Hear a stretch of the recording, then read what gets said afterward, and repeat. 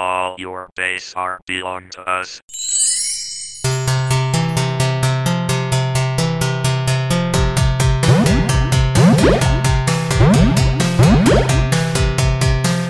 Hello, and welcome to Fake Geek Girls, a podcast looking at nerdy pop culture from both a fan and critical perspective, encouraging the things we love to do better. I'm Missy. I'm a writer, and we didn't live stream this episode because it's broken, so you just missed everything I had to say about millennials saving the aluminum foil industry. Yeah, that's what you're missing. Just so you know. Yeah, just so you know, that's what you're missing. So, sorry. Sorry. But if you our Patreon, were you recording? Will they get the full thing? Yes. Yeah. If you subscribe at the $30 level, which is a lot, you can hear our unedited episodes. Which is why we charge a lot. Which is, yeah, because they're rough. Some of the stuff I have to come out of here, I'm like, hey, what the fuck were we thinking? I'm Mary the Marketer, and I too was devastated with Taylor Swift not releasing anything on Friday the 13th because 5 + 1 + 3 + 2 + 2 equals 13. That's straight up like, but it would not be tinfoil hat. But it would not be the first time she's done that. It would I know, be like the multiple time that she's done that. And 1989 is the 5th album. This is the thing. She is stoking conspiracy theory behavior in her fans. That's weird. I like it. It's weird. It's a whole thing. There's a whole TikTok community of they call themselves clowns. Yeah, because they're always clowned. I don't know. It's one of those things that I know that it's happening and I hear about it and I go, I don't like it. Like, I think it's funny. It is funny, but it's funny at first until it turns into it becoming people's entire lives and being really fucking creepy about it, which is what happens. Yes. The stuff with Gaylor is creepy. I don't think that's funny. But the stuff with everybody being like, she's going to release this and then she fucking doesn't. Yeah. That's funny to me. It's just she doesn't have to do it. It's just anything that has a lot of pop culture sway, like Taylor Swift, Marvel, Star Wars, etc., that goes out of its way to like stoke this obsession in its followers, and then like I don't like it. It makes me uncomfortable, and I think for the majority of people, it's fine and not a big deal. But then there's like the people that are 100% certain that the boys of One Direction all fuck each other. That's some personal shit. Like, on the one hand, like, whatever, you do you. If you're like, yeah, they kiss, then I'm like, I don't know, maybe they do, I don't know them. But like, when you go out of your way to harass them, or when you take it personally when they say no, I don't, we've crossed a line here. Yeah. But it works from a marketing perspective. And so I'm very like, when I hear that somebody does this kind of thing intentionally, my hackles go up. She is 100% doing this on purpose. Like, there's no question. She has been very vocal about the fact that she follows her fans. She knows what's going on. She follows what they say. And like, there's been so many clues that she dropped. Like, even Jimmy Fallon did a whole skit about something coming out on Friday the 13th for Taylor Swift. It was an entire skit. Oh my God. And she has gone on there before and talked about 5/13. Mm-hmm. And so like, she knows what she's doing. And I'm like, you know what? Clown them. Clown them. But all the people I follow on Friday, none of them were angry. It was a lot of people drawing clown faces on themselves. Mm-hmm. Wearing clown hats and wigs. Just like that book. Yes, just like that book. Mm-hmm. Just like that book. So anyways, yeah, that was my trauma. You have to be careful when you say anything about anything, because I will fucking turn it into a moment to soapbox about how uncomfortable I am with major pop culture things. Missy's uncomfortable with the fact that cups are a thing. I'm literally uncomfortable all the time. We talked about it in therapy this week, so... whatever. It's just who I am. It's your personality. It's my personality. I'm just always a little uncomfortable. You can go first because you have more than I do. Okay. Well, I have something really high education. Very thoughtful. Very thoughtful. I have watched the newest season of Selling Sunset. I hear a lot about this show. Listen, it is the best, worst show on Netflix. Okay. I highly suggest everybody watch it. Missy, I want you to watch it because I feel like you will get stupid invested or you'll hate it. It'll be one of the two. I think that the first season you'll be like, whatever. But as you keep going, the personalities become stronger and stronger, that they are literally becoming caricatures of themselves, and it only gets better. So this was season 5. And if you don't know what Selling Sunset is, it's exactly what it sounds like. It's a group They sell you the sunset. They sell you the sunset. It's a group of, let's see, 1, 2, 3, 4, 5, 6, 7 or 8 women who work for the Oppenheim real estate brokerage company, run by Brett and Jason, who are 2 twins, 2 small bald twins. They would be named Brett and Jason. When you see them, you'd be like, yeah. And they, quote unquote, sell real estate. It's pretty well known that they're not actually like real estate agents. Maybe some of them are, but like, especially in season 5, I didn't see many houses sold. I think there were like 2 houses sold that I can think of, and like one of them was to one of the other people who worked there.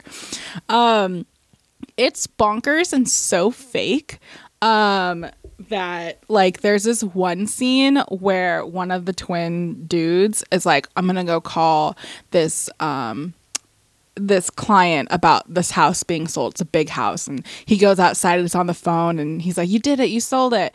And then he comes back in and the next day I got online and there's all these close-ups and he's talking to his phone, but his phone's a camera app. It's so funny. There's just so many like slip-ups, like to the point where I think it's become like they purposely like don't care, because it's like there are people who wear like completely different hats in one scene. And just ridiculousness. This season, we had 2 major dramas. We had Chrishell and Jason started dating. And by the end of the season, they had broken up because she had wanted babies. She went into this saying, like, she's like 40-something years old. I'm ready for babies. They went through stuff. And then eventually he's like, I had to really think about it. And like, I don't want to have a kid. So they broke up. And then the other one was Christine, who is the best villain to ever villain. She is so over the top. Her outfits are so over the top. The things she says, like, she gets herself in trouble for saying mean things, but when she says them out loud, like, it's funny. It's not funny because she's being mean, but it is kind of fun. Like, that's the sense of humor that she has. And because this is clearly all fake, like, it's fine with me. She's being mean, but like, it's kind of fine with me because she's like clearly a fake show. But she, I don't know, like some of the things that she says are just so over the top mean girl. And I've heard rumors that she's actually like extremely nice, which makes it even better for me.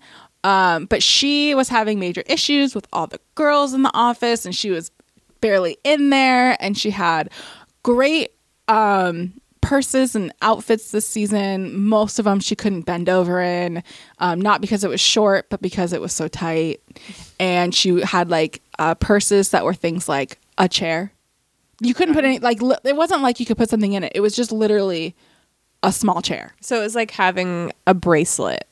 Yes. A shoulder bracelet. Yeah, with that's a chair. With a chair pendant. Let me see if I'll find it for you. Shoulder bracelet with chair pendant. Yes, that's the alt text for it. Yeah, that's a shoulder bracelet with a chair pendant. You couldn't put anything. Foldable chair. But you know what you could do is you could put a little stuffed animal to sit on there, and I like that about it. If you had a little Kermit the Frog. I thought you wanted to be Kermit the Frog. Well, who doesn't like Kermit the Frog? So, I mean, who doesn't? If you don't like Kermit the Frog, don't tell me, because I will judge you forever. She just, like, if you just go and Google Christine's best outfits, you'll get just some, like, she has the pigtails. You'll just get some of the most wild shit that, like, it just so, like, Speaking of clowns, it just, like, it's so the personality in which she's created that it totally works for me. Like, they're absolutely ridiculous outfits, but I like it because she's created that persona. She is just awful. She used to be close with some of the girls. Now she's not. She said some pretty awful things about them. And one of the girls, Heather, has a bridal shower, which Christine was not invited to. And Christine sent to where they're having the bridal shower a like 7-foot heart made out of black and red flowers with flower petals all around it. Just got it sent out to like the front of the restaurant. And they went out and they're like, what the fuck is this? Like, it was a statement like, you didn't invite me, I'm still here. It's still gonna be about me. And I loved it. In the end, spoilers, she left the group and she did not show up at the reunion. She got accused of offering Emma, who's like her arch rival. They said that somebody reached out to her client on behalf of Christine and offered her $5,000 not to work with Emma. And that's like super illegal. And they tried to confront her about it and she just didn't show up. And then you learn on the reunion, going over back to Chrishell, who Chrishell used to be married to the main dude, love interest in Passions. Wow. Yeah. So that's something.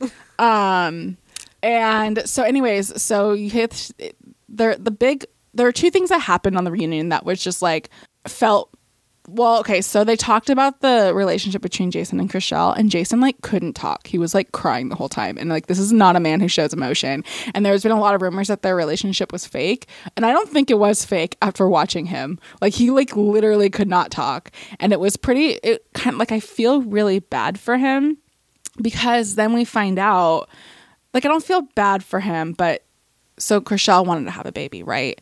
And they're like, you know, is that something that you're still focused on? And she's like, well, I've kind of been taught, like, I've learned that there are different avenues for this, and it's not something I necessarily like have to do a specific way or right now. So like, the whole reason he broke up with her, she kind of just turned on. But there's a good reason. It's because she's now dating, I think their name is G Flip, who is non-binary. And so she's like, well, obviously this isn't gonna, like, I'm not gonna have a biological child with this person. So I think she has been shown like there are other ways to have children, even if that means just having a child on your own. Mm-hmm. But it was like, so the person who moderated it was Tam from Queer Eye, and I didn't catch this when I was watching it, but somebody brought it up and I was like, that's pretty shitty.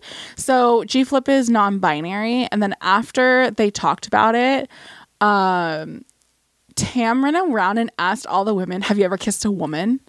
They're non-binary. So like, why are you going around and asking, like, have you ever kissed a woman? Like, the implication is that she's dating a woman. Mm-hmm. She's not.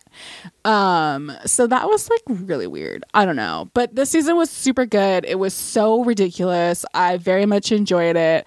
There's some real dead weight on the show that needs to go, but they didn't really focus on them, so it's fine. But yeah, it's really bad TV. It's so good. I love it. I love Christine. I love all the drama, and I am sad Christine will be gone, but who knows? She probably won't be. She's gonna surprise bitch. She's creating the last of me. She would. She's the type of person that would prepare that long con. I hope the next season opens with like some new person at the office, and then they do the whole chair spin, you know, where the back of the chair, and then she turns around and she has those big pigtails in her chair purse, and then she's like, surprise bitch. Listen, that's why I love her, because that is 100%, without a doubt, no question in my mind, something she would do. Good. So she started a new company with her husband that's like a brokerage. You can like pair with a brokerage online, which I guess if you're in real estate, you have to be with a brokerage. And so that limits people. So the idea is you pair with somebody online and you have more control over what you do. So I don't know, maybe she'll be back. Maybe she won't. I'm sure we're getting now Selling the OC. So, oh yeah, that one looks ridiculous. They're definitely a lot younger. So it'll be interesting. I like that there's so many reality shows now that have to do with people in their 30s. Like, I appreciate that as a person in their 30s. Yeah. I appreciate seeing that. It's not like one of them is a mother, I think. No, two of them are mothers. But it's like it's not like part of the show really. Mm-hmm. I just enjoy watching, like, you know, very attractive people who are in their 30s, and it's not like they're old. Yeah. I appreciate that. Like, Chrishell's like in her old. 40s. I don't feel old. Sometimes I feel only old. when I fall down. Yeah, when I'm doing yoga and my knees crack. Yeah. And my hips crack. Or when I pull my hair back and it's just gray. And I feel old. But anyways, Selling Sunset. I highly suggest it. Unless you really hate Realtors. realtors. Reality shows. Grace and Frankie finally ended. Have you seen the promo interviews they've done? I've seen some of them. Hilarious. I love them. Lily Tomlin and Jane Fonda are national treasures. Yeah, they're very funny. They keep popping up on my like TikTok and Instagram, and they're it's very so funny. they're so cute and they're so charming. I love both of them. I'm surprised that they canceled it. It's like one of the top. It didn't cancel. It ended. Oh, it just ended. It ended. Oh, okay. Yeah. It came to its conclusion. Okay, because it's one of the top streaming on Netflix right now. Yeah. No. It's so I watched it over quite a while. But they stopped filming midway through the final season 7, because of COVID, because so much of the cast is over like 75. It's like a large portion of the cast. And I've talked about it before, so I won't go like too in depth on it. But this last half of the season was pretty good. Grace and Frankie as a show really suffers from being a sitcom. It is a sitcom, and it's a pretty delightful sitcom most of the time. But oh my God, sometimes it needs to stop being a fucking sitcom. It introduced so many problems in the last like 8 episodes or whatever that there was no way they could conclude all of them in a satisfying fashion. And let me tell you, friends, they did not. I think that the main storyline with Grace and Frankie, which is basically that you know, they're both in their 80s. They're both getting older, and they really don't at this point have anybody else in their lives that they're that close to. But they also have a lot of tension in their friendship that they need to work out, that they are like not addressing. And there's like, I won't spoil it, but there's like an incident that kind of forces them to confront this. That I thought was really effective and well done. I was like, yeah, this makes total sense. This is a good progression for the show.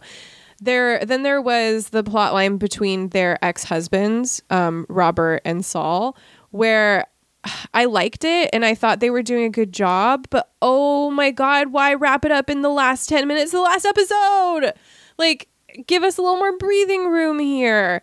And then there was all the side stories where I was just like, what the fuck is going on here? The worst offender being Barry and Brianna. I fucking love Brianna and I love Barry. Brianna is one of Grace's daughters, and she's just a bitch, and I love her for that.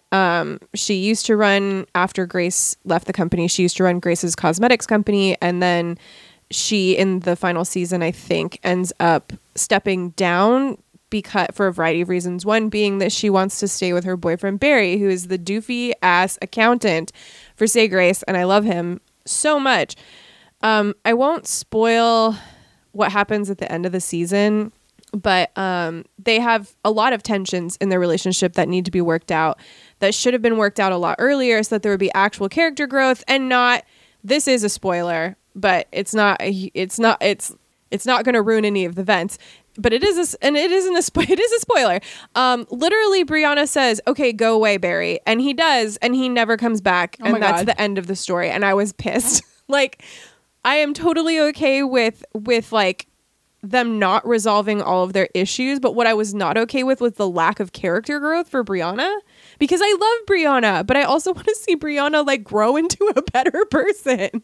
It's fine if she and Barry like don't work out. That's okay with me.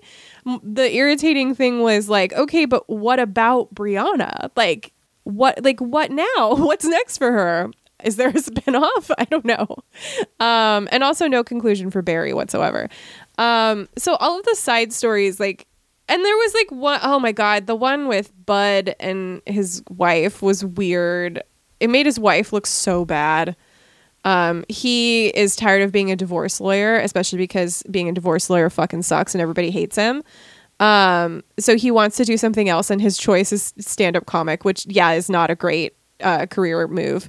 But like his wife is so unsupportive, and I was just like, this just makes her look so bad and unreasonable.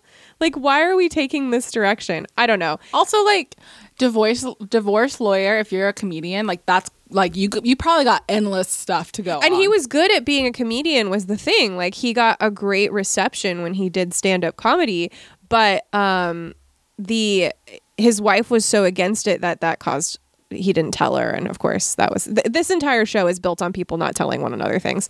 So overall, I really liked it, and I liked the show as a whole. I thought that the conversations about aging, especially, were really sweet and touching, and really, really well done. The closing scene with Grace and Frankie is legitimately so sweet and so cute and just like really lovely. Like it was really, really good. And there are parts of the show that were so enjoyable and so charming, and it was just really hamstrung at times by being a sitcom, like, and relying on sitcom premises to accomplish things. Like literally it became a game every episode for like, okay, so what's going to be the miscommunication this time? What's going to be the object that causes the confusion this time? Which is like it's not like bad or anything. It's just I think that the showrunners had enough talent and enough things to say that they did not need to be relying on these like really hackneyed plot devices and not giving characters proper conclusions. But overall, I thought it was a good show. It just has a lot of ups and downs as far as like episode to episode quality. There's something I think to like in every episode, but some of the arcs are definitely better than others, and justice for Barry. I watched the documentary in Class Action Park, which is about the story of a amusement park in I believe it was New Jersey called Action Park. It was a mostly water park and then like go-kart area that was created by a man who really wanted to work for like Disney or Universal, but he was too bonkers to be hired. And when you watch and look at the things he created, the answer is, yeah, you should never have been allowed to do this. Multiple people died at this place. Like a ton of people were hurt. And it was just one of those things where you look at it and you're like, what were you thinking? Why would you do this? And it's kind of like when people are like, oh, back in my day, no one cared what your kids did, or, you know, like we're too overbearing now with like children. And this is why. This is why. Because people would let their children go to this. The most ridiculous water slide that they had was one that did a loop. But he's not an engineer. So it was essentially trial and error to do the loop, and he would pay his employees $100 to go down the loop to see if it works. People would come out with dislocated shoulders, huge gashes on them. Some people would get stuck in the loop, so they literally had to create a trap door for those who got stuck.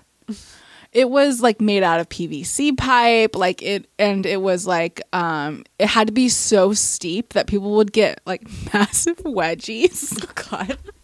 It was so ridiculous. They had that, and then he made a like rapids type ride where you're like on a inner tube going down, but it was not like he carved out, this is the rapid path. It was, there's some rocks here that water goes down. We could have it go down that way.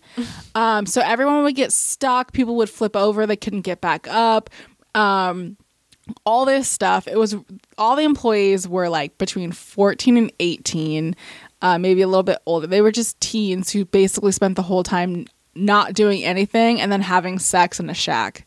Like that's what they would have big party at the end of the year where they just got absolutely wasted and just bonkers crazy.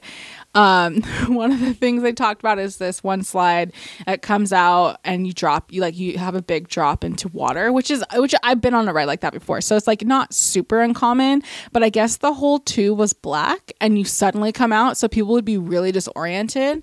And then the water was so cold, people would forget how to swim or they'd go into like shock. And so people would often have to be saved out of Oh my God.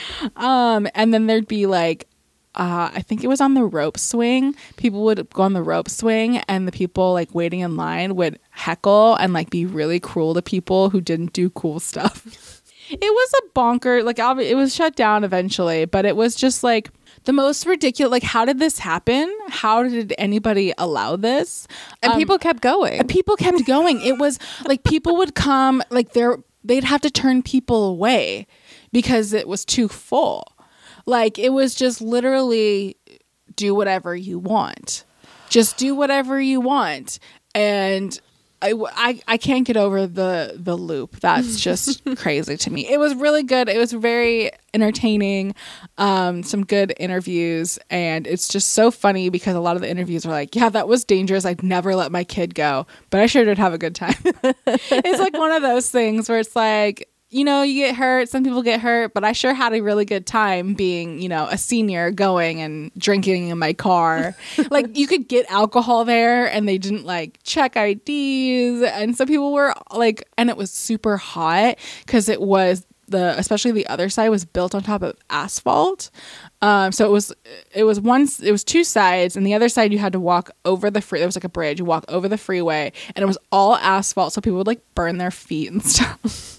Because they came from the water side. So a lot of people are dumb and don't get like water shoes and hurt themselves in the heat. And it was something. And he was very, is it litigious when you want to go to court a lot? Yeah.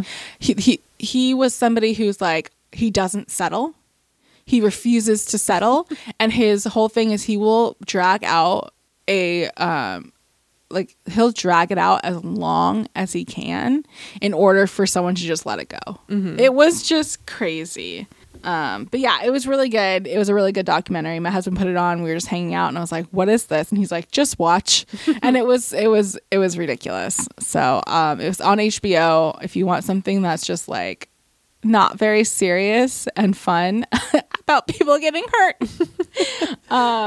this is for you. I read The Hazelwood by Melissa Albert, which is who is the audience for this? I guess it's YA, but it doesn't really follow like the expected narrative arc for a YA book, in my opinion. I think that it maybe has a little more broad appeal. I was really unsure of the protagonist's age for most of the book. She's in high school. Yeah. She's in high school, but also I was like, are you in high school? But it's about this girl named Alice, who lives with her mother, who is the daughter of, I forgot her name, something Proserpine, Althea Proserpine, who is a famous author of a fairy tale book called Tales from the Hinterlands. And her mother, Alice's mother, Ella, has been estranged from her mother for a very long time. And part of that being just like she seemed like a cruel person, an uncaring person. But what ends up happening is that Alice's mother, Ella, goes missing under very fairy tale circumstances, shall we say. And Alice, because Ella is really the only person in Alice's life, she resolves to find her, and she is helped by Ellery Finch, who is a boy that Alice goes to school with, who is obsessed with Althea Proserpine's writing. I really liked it. I thought it felt very fresh. There was a lot about it that like you could make comparisons to something like Tithe, or something like I had one and now it's gone. Even something like Seanan McGuire's Wayward Children series. Like there's things that you can make comparisons to, but the way that the book unfolds felt really, really fresh to me. It doesn't, one of the reasons I say it doesn't follow like the tradition, it's not necessarily traditional, but it doesn't follow the expected YA trajectory. Like when you go into a YA, of course, not all YA books play out the same way. That would be a ridiculous thing to say. But when I say something is YA, you kind of have an expectation about how it's going to play out. Even darker YA series, you still kind of have like an expectation for how it's going to go. And this really isn't that. I definitely think there was like a Holly Black influence here. Yeah. I think there was a lot of the whole time I was like, we had just read Border Town, so that it really reminded me of like this Border Town-esque world. Yeah, I think that Melissa Albert in writing wears her influences on her sleeve. There's a lot of references to different writers. For me, I think the big one that came through was Angela Carter in Althea Proserpine's writing.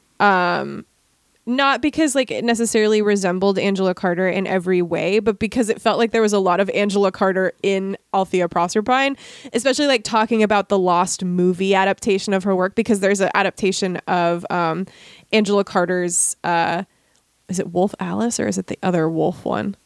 One of the other, I can't remember. The Wolf. Anyway, I watched it a while ago and I talked about it on the podcast. I just can't remember which one it was. Yeah, there's like a very strange film adaptation of an Angela Carter story, and I think the same thing happened in this book. And there's just a lot of it's kind of like a little buffet of influences on Melissa Albert, which I thought was really cool. Some of them are like very pop culture, some of them less so, and I found the book really, really refreshing. My biggest criticism of it is I either wanted it to be a little bit shorter or a little bit longer. I think there's a novella of there is the dude. Yeah, and I definitely want to read more because this is only book one, and I know there's a novella, and then I think there might be more planned in the series, which I'm excited about. I just felt like maybe in the last third, there was either a little more than I wanted or a little less. Like I wanted to go for it or pare it down. Yeah, I almost wanted like another section, like another arc, or maybe I wanted 2 books. Yeah, or I wanted one less arc. Yeah. There was some stuff that was added that was interesting and like definitely not bad or anything like that. It was either I just wanted more of it or I wanted it not to be there. I love this book. I feel like it's one of those books that just scratches a very particular itch. And I loved it. Yeah, I really, really liked it. I am excited to check out more of Melissa Albert's writing, especially because I think this was her debut novel. Oh, really? I'm not 100% sure on that, but that's what I think. So don't quote me on that. I don't think it gets pushed enough on Book Talk. But yeah, I thought it was really good, and I also don't hear a lot of people talking about it. I don't use TikTok, but it's not a book I hear a lot about. But I really enjoyed it, and I would definitely check out more of Melissa Albert's writing. I'm glad you liked it because I thought you would. Just because it's so, I really felt that Border Town, Holly Black feel, and like that is like, especially like early Holly Black, like Tithe and all that stuff is so like. So it's just so fucking good. Yeah. So I'm currently reading The Darkest Part of the Forest, I think that's what it's called. And when you just get that writer who just leans in, and that's what I liked about this. I really felt that she just leaned in, and it was great. Yeah, I really liked it. I thought it was overall really, really good. And definitely makes me want to check out more of her work. Good. I read The Dragon's Bride by Katie Robert. I wouldn't normally talk about this book because it is, I don't know if it is a dark romance, right? And I don't typically talk about those on here because shit gets weird. But I wanted to talk about this book. So first of all, Katie Robert is great. I love her. She wrote Neon Gods and she writes a lot of like forbidden romance stuff and like a lot of dark fantasy, and like dark romance and things like that. But I think she does it really well, but it doesn't feel, at least for me, it doesn't feel super like creepy. And I think she did this one really well because in the end I was like, that was a really sweet story. And this story is about a girl who makes a deal with a demon because she is being abused by her husband physically, but mostly emotionally. She makes a deal with him for like 7 years. She like essentially gives her life to him to get her out of this marriage, in which the demon goes and kills him because, who likes a domestic abuser? No one, not even a demon. And so what he does with her life is he marries her off to a dragon man. Like full on dragon, like not like dragon like in Shrek, but like I don't know why that's what came to mind, but like a humanoid type dragon, but he's giant.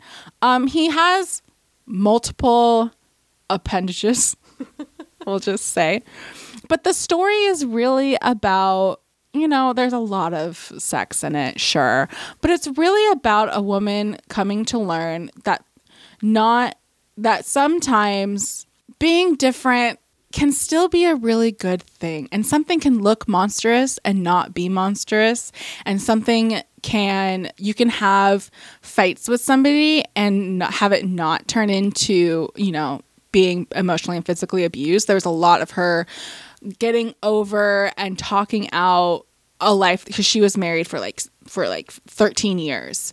And her like dealing with the emotional trauma she had to go through, and how this dragon man is helping her. I mean, she was essentially sold off to be a bride. She didn't know that's what was going to happen. And he wants to have a child, because when you have a child with a human in this world, it's like an amplifier for magic, and his world, his dominion, kingdom, whatever you want to call it, is like slowly failing. So he needs some type of conduit for magic to kind of like pump some life back into this. And he doesn't, that's his goal, but he tells her like, I'll never force you to do that. Like that's not something you have to do. It's just, that's what I need. And she's very upfront, like, I'm not going to do that. That's so like, it's messed up for you to think that I could have a baby and then after 7 years leave. Spoilers, in the end, she finds out she can stay. So she does. And they don't necessarily have a baby, but they're probably going to have one. And she's like, how is that going to work? You're like 8 feet tall and a dragon. And what I really appreciated? She didn't try to explain it. He literally was like, I don't know, it's magic. That's the right answer. Yeah, he's like, when it's born, it's mostly human, and then it kind of morphs into a dragon. I don't know, it's magic. That's just kind of what it is. More writers need to take that approach. Yeah. Looking at you, Stephenie Meyer. I just really appreciated, like, I don't know, it's magic. No one really knows how it works. There's like another part where she's like, because the dragons in this used to be like dragons you see on like Shrek and like Game of Thrones. And she's like, how did they first and they became what they became now because they mated with humans. She's like, how did that even work in the first place? And he goes, I don't know. Why are you asking? I don't know. Magic. That's just what it is. So I really appreciate that. I just think that Katie Robert, I love her TikTok. I follow her on TikTok, and she's just like really upfront with how she feels. And I think she had one situation in which something was pointed out about her books that was like problematic, and she legit was like, nope, don't publish it. I need to fix this. And appreciate that. I just appreciate how she's just like, I'm going to write whatever I want. If that means this dragon man with multiple appendages marries this woman and it becomes a very sweet story, then that's what it's going to be. It's the first one in a series. The next one is the woman who was sold off to the Kraken. So that'll be interesting. And then there's the demon. And then I think they're going to do one with the succubus as well. So that was another one where she's like, how does the succubus have a baby with another woman? And he's like, it's fucking magic. I don't know. It's great. I really enjoyed it. It's definitely a dark romance, but it's not super dark. She definitely is like, I was not aware of what I was getting into, but he is also very well aware of that as well. And I just think, it's a sweet story. And if you want to get into like, I'm not really big on like, monster fucking, That's gonna be the title, isn't it? I guess you can't put fucking in it. You probably could. I don't usually put swears in the title though. But if you like want to dabble in it, I would if you want to get into like that kind of stuff, I feel like this is probably a very good dip your toe in. It doesn't feel like Dip your toe in what, Mary? well, I don't know. Magic. Monster fucking light. Yeah. And it's just a sweet story. And I like Katie Robert. I love Neon Gods. I loved, what was it?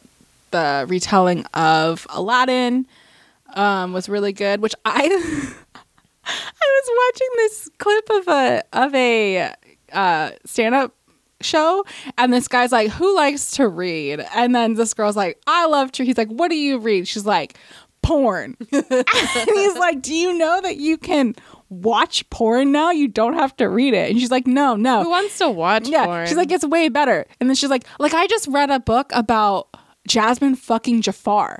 And I was like, I read that book too. Dangerous Measures, I think is what it's called. And it was super good. It was really good. It was so funny because like it's just, if you know that book, you know it. But yeah, I like Katie Robert. I thought this was a really sweet story, even if it was about a dragon that has multiple appendages. That's fine. Yeah. I rewatched. I say rewatch, but it's literally been almost 10 years since I last watched this movie. But I watched Chungking Express, which is I missed the G in this, and I was like, "What the hell is that?" which is a 1994 film by Wong Kar-wai. And part of the reason I wanted to rewatch this was because there's a certain section of Everything Everywhere All at Once, which I won't spoil, which the best movie of all time. Yes, which I don't know if it's intentional. I wouldn't be surprised if it is intentional, but I don't want to make claims. But there is a section of the movie that reminded me visually of Chungking Express, and I loved Chungking Express when I watched it. I watched it in my film noir class. So I wanted to rewatch it, and it's still excellent. It's so good, and it's hard to explain because when you try to I can tell you what this movie is about. It is two stories about the description of it on HBO is like two cops whose girlfriends have recently broke up with them experience new relationships or something like that, which is yeah, that's what it's about, I guess. So, in the first section of the movie, you have this guy whose girlfriend has just broken up with him, and he's really she actually broke up with him a month ago. But he's only decided just now that if he doesn't talk to her within this day, then it's over. And he ends up, how do you even explain what he does? He basically is like, I'm going to fall in love with the next person that walks into this bar.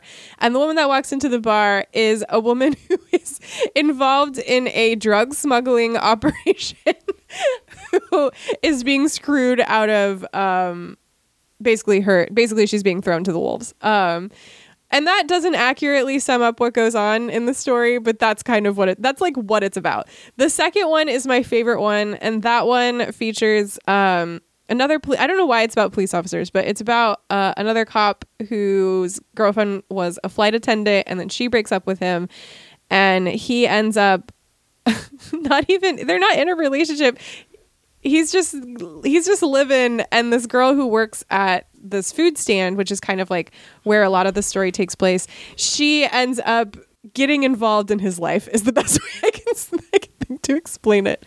Like I said, I can tell you what the movie's about, but it doesn't communicate the feeling of watching the movie whatsoever, which I think is really what is unique about it. It doesn't feel like anything else. It is just a totally fresh experience, and I adore every single minute of Chungking Express. It's so good. It's just, there's nothing else like it.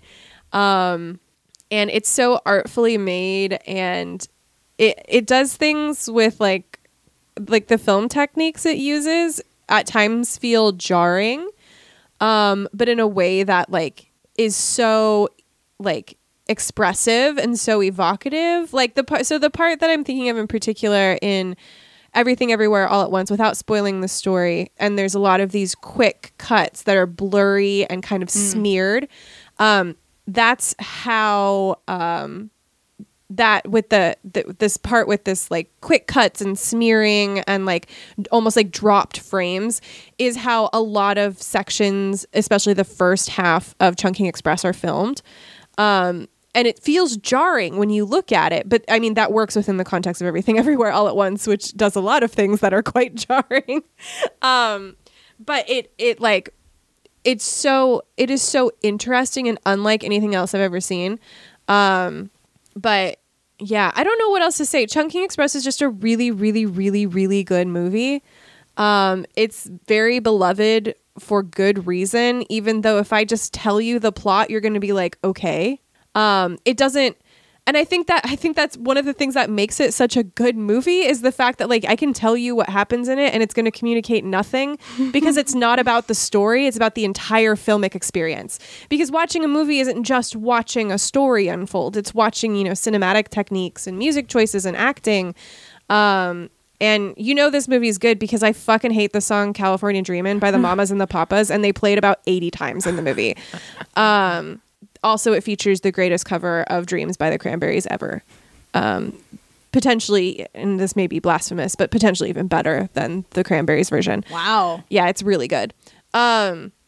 Anyway, Chungking Express is amazing. It's a really, really, really, really good movie. If you haven't seen it, it's totally worth a watch. I understand that like I really did nothing to sell you on it because it's so hard to explain. But like, just if you want to watch something and you want to be like I want to watch something unlike anything I have seen before. If you're feeling that vibe where you're like, I want to experience something totally new, sit down and watch Chungking Express. It's on HBO Max or whatever it is. It's on that right now, which is good because sometimes Chungking Express is very hard to find. Sometimes the DVD is $100.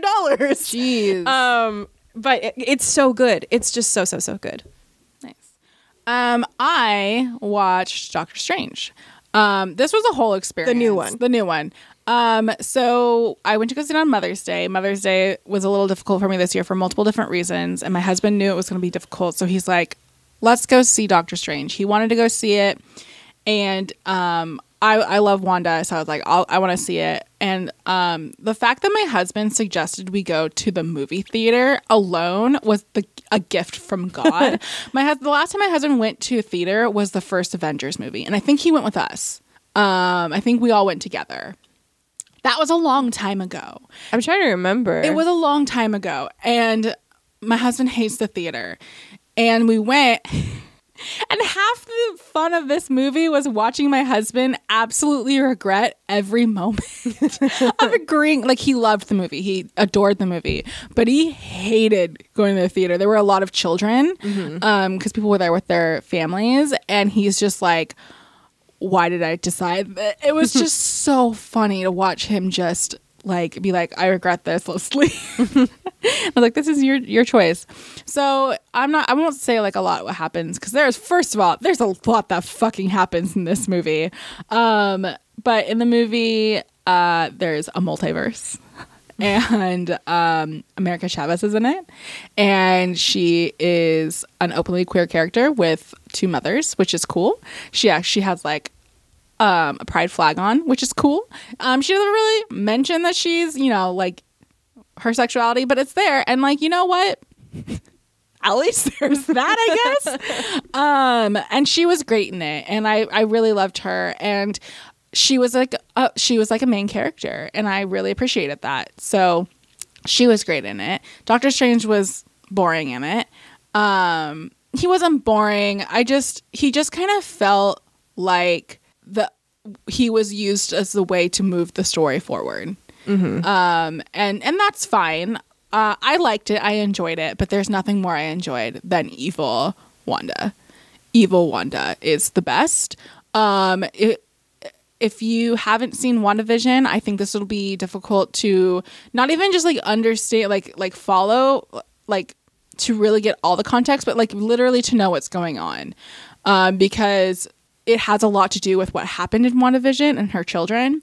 And the fact that this movie was released on Mother's Day weekend was absolutely intentional and hilarious because it's about a woman who has weaponized her motherhood or lack there's the best line ever of, I'm not a monster, I'm a mother. And she's just downright evil, like evil in every way, like super evil. And I loved it. The best part of this movie, though, was that Sam Raimi did it. And you could tell he did it. There were parts that were like disgusting, like jump scares. It was out, like there were some parts that were just disgusting. Like just disgusting. And there's definitely some nods to like Evil Dead. And Bruce Campbell obviously is in it. And the second half was a Sam Raimi movie, and I loved it. And when you see it, Missy, you will agree. You will say the second half was the best part because it was like no other Marvel movie. And I'm guessing that they'll probably give another movie to him because this did really well. And it was just a good movie. And I can't wait for him to do more Marvel movies. I really enjoyed what he brought to the table. And I think that no one else could have done it like him. Mm-hmm. So maybe like Guillermo del Toro, maybe. Yeah. It still would have been, I don't think it would have been as disgusting though. I don't know. He's pretty nasty. He is pretty nasty, but this is, I mean, it was gross. Wait, Guillermo del Toro, Sam Raimi team up when? Whoa. I think that's like almost too much. Like my brain might explode. That'd be the nastiest thing you've ever seen. Oh, maybe it's like your brain explodes as part of the experience. Yeah. That makes sense. But yeah, I enjoyed it. My husband obviously loved it because he just loves every Marvel movie. I loved Wanda. I love that it was released on Mother's Day weekend. And it was not the best movie to go to when you're trying to get away from the fact that it's Mother's Day. But I still appreciated the fact that it was not, it was about being a mother. Like part of it was about being a mother. But it was about being an evil mother. And at least that was really cathartic. And then I don't want to spoil that because it's so good. But I won't say that because it is really good when you realize what happened. There's just a lot of good cameos in this. Mm-hmm. And yeah, I really liked it. I thought it was good. I think, Missy, when you watch it, you will love the Sam Raimi parts. Josh will love all of it. You can now go see America Chavez in California Adventure and on the Avengers campus. And people are angry about it, and it makes him happy. She does just kind of look like a person walking around. She just kind of looks like a person walking around. Like in the movie, there's definitely some like commentary that's really good. Like she can travel to different different universes, and she's like, in most universes, food is free. It's really weird that you guys charge for it. Like, that's just really weird. Things like that. So I appreciated that stuff. But yeah, I can't wait to see more of her. I think she's getting her own show. I think so. I think people also need to realize she isn't necessarily, like, her comics are teen comics, right? Yeah. Yeah. I'm pretty sure she's like one of the young Avengers. Yeah. People are like, who is this? No one knows who. Well, yeah, because you're not the audience. People don't know who this is. You're not the audience. Oh my god, she's a wildly popular comic character. She is super popular. That's like people being upset with like Natalie Portman. Yeah. One of Bob's coworkers was like, I just hope there's not a lot of Natalie Portman. Well. Bob was like, I have some bad news for you. But yeah, I love reading the comments like, why are they putting a random person in this? And why are they putting a random person in the Marvel campus? No one cares. Who the fuck knew who Moon Knight was? Yeah, literally everything about Marvel is just a random person. Yeah, like who knew who the Guardians of the Galaxy? Like Ant-Man. Like who knew these people? Nobody. But it's because she's a young girl. So yeah, you know, that's just how it is. You can't have young girls and things. We can talk when they put Koi Boy on Avengers campus. Koi Boy? Unbeatable Squirrel Girl. Oh, okay. Then you can come at me with, who is this? I'm really excited for Tippy Toe. Then you can at me. Not America Chavez, but I'm really excited that they're making the Ms. Marvel show. Mm-hmm. Even if they changed her power. I think I heard a reason for it, but I can't remember what it was. It would have looked really fucking weird. It would have looked weird. That is true. It would have looked really fucking weird. And I think people would have been like, that's why do it live action? I think just animate it. I think because people like they want to legitimize this character, and people feel that like live action is legitimization. Yeah, we know how we feel about that. We know how I feel. But I am excited for her, and I'm excited like for America Chavez, and I'm excited for these younger teen comics to really get a voice because they are popular. They do well. There's some good stuff in there. Yeah, they're good. There's good stuff, and I think people. I loved Unbeatable Squirrel Girl. Yeah, people just need to fuck off. Truly. They just need to fuck off. Have you considered fucking off? Have you considered fuck off? I will say, if they don't put the she loves to write fan fiction in Ms. Marvel, I will write it. They probably will. I just love that. I can't wait for also to come out. This has gone off the rails, not about Doctor Strange, but I also can't wait for people to be angry that it's for children and they don't like it. Yeah. Like, I don't like this. It's not for you. It's just like that great speech that Freddie Prinze Jr. does about Star Wars. Star Wars is for children. It's not. You're just upset that this is made for kids. So, yeah, I liked it. Cool. That's it for this episode. You can find us online at fakeygirlscast.com, which has all of our previous episodes, information about our podcasts, and a link to our Patreon, where you can donate and help us make the podcast. If you like us, consider leaving us a review on whatever podcast service you use. I don't know what you use. I don't know what anybody uses. Presumably people still use Apple Podcasts. I don't know about that. I use Spotify. I use Castbox because I use Android. And then you don't need to know. You don't care about this. Leave us a review. It is nice. It's a nice thing to do. And you know it's true. Next time we're going to be talking about Saint Maud. The more I think about Saint Maud, the better it gets. Right? Like, I was like, that was pretty good. And then I was like, no, I actually think it was really good. And then I'm like, ooh, I like it. There's more to it. I keep thinking about it. Are you going to rewatch it? I probably won't rewatch it just because time. Yeah. But it was good. But it is a nice short movie. So if I did want to rewatch it, it's only an hour and a half. I think we're going to watch it tonight. Nice. After that, we're going to be doing The Matrix. I have split it into 2 sections, but here's the thing. I don't remember the name of the Matrix movies. So the first one is going to be the Matrix, the Animatrix, and whatever the second one is. I said Reloaded. That might be the name of it. I don't know. Then we're going to do The Matrix Part 2, which is Revolutions and Resurrected or something. I don't know. I don't know what they're called. I just know it's The Matrix, the Animatrix, Matrix 2, Matrix 3, New Matrix. That's a lot. That's how we're gonna break it up. And after that, we're gonna be doing Pushing Daisies. Missy's just so excited. I'm so excited. You don't even know how much I love Pushing Daisies. You can't fathom how much I love Pushing Daisies. I feel like all Pushing Daisies fans are just like that. It's because we are underserved and underrepresented. Well, here you go. You're about to feed them. Yeah, I'm about to feed you. You're about to feed me. We're going to have a great time talking about the best show ever of all time. Ever. Wow. There's nothing High better. praise. There's nothing better than Pushing Daisies. It's okay if it's not to your taste is the thing, because it is definitely like it is a distinct flavor, you know? It's not a flavor that everybody likes. But if it is your flavor, it's the greatest one. And that's thank you for coming to my TED Talk. So that's it. Catch you on the flip side.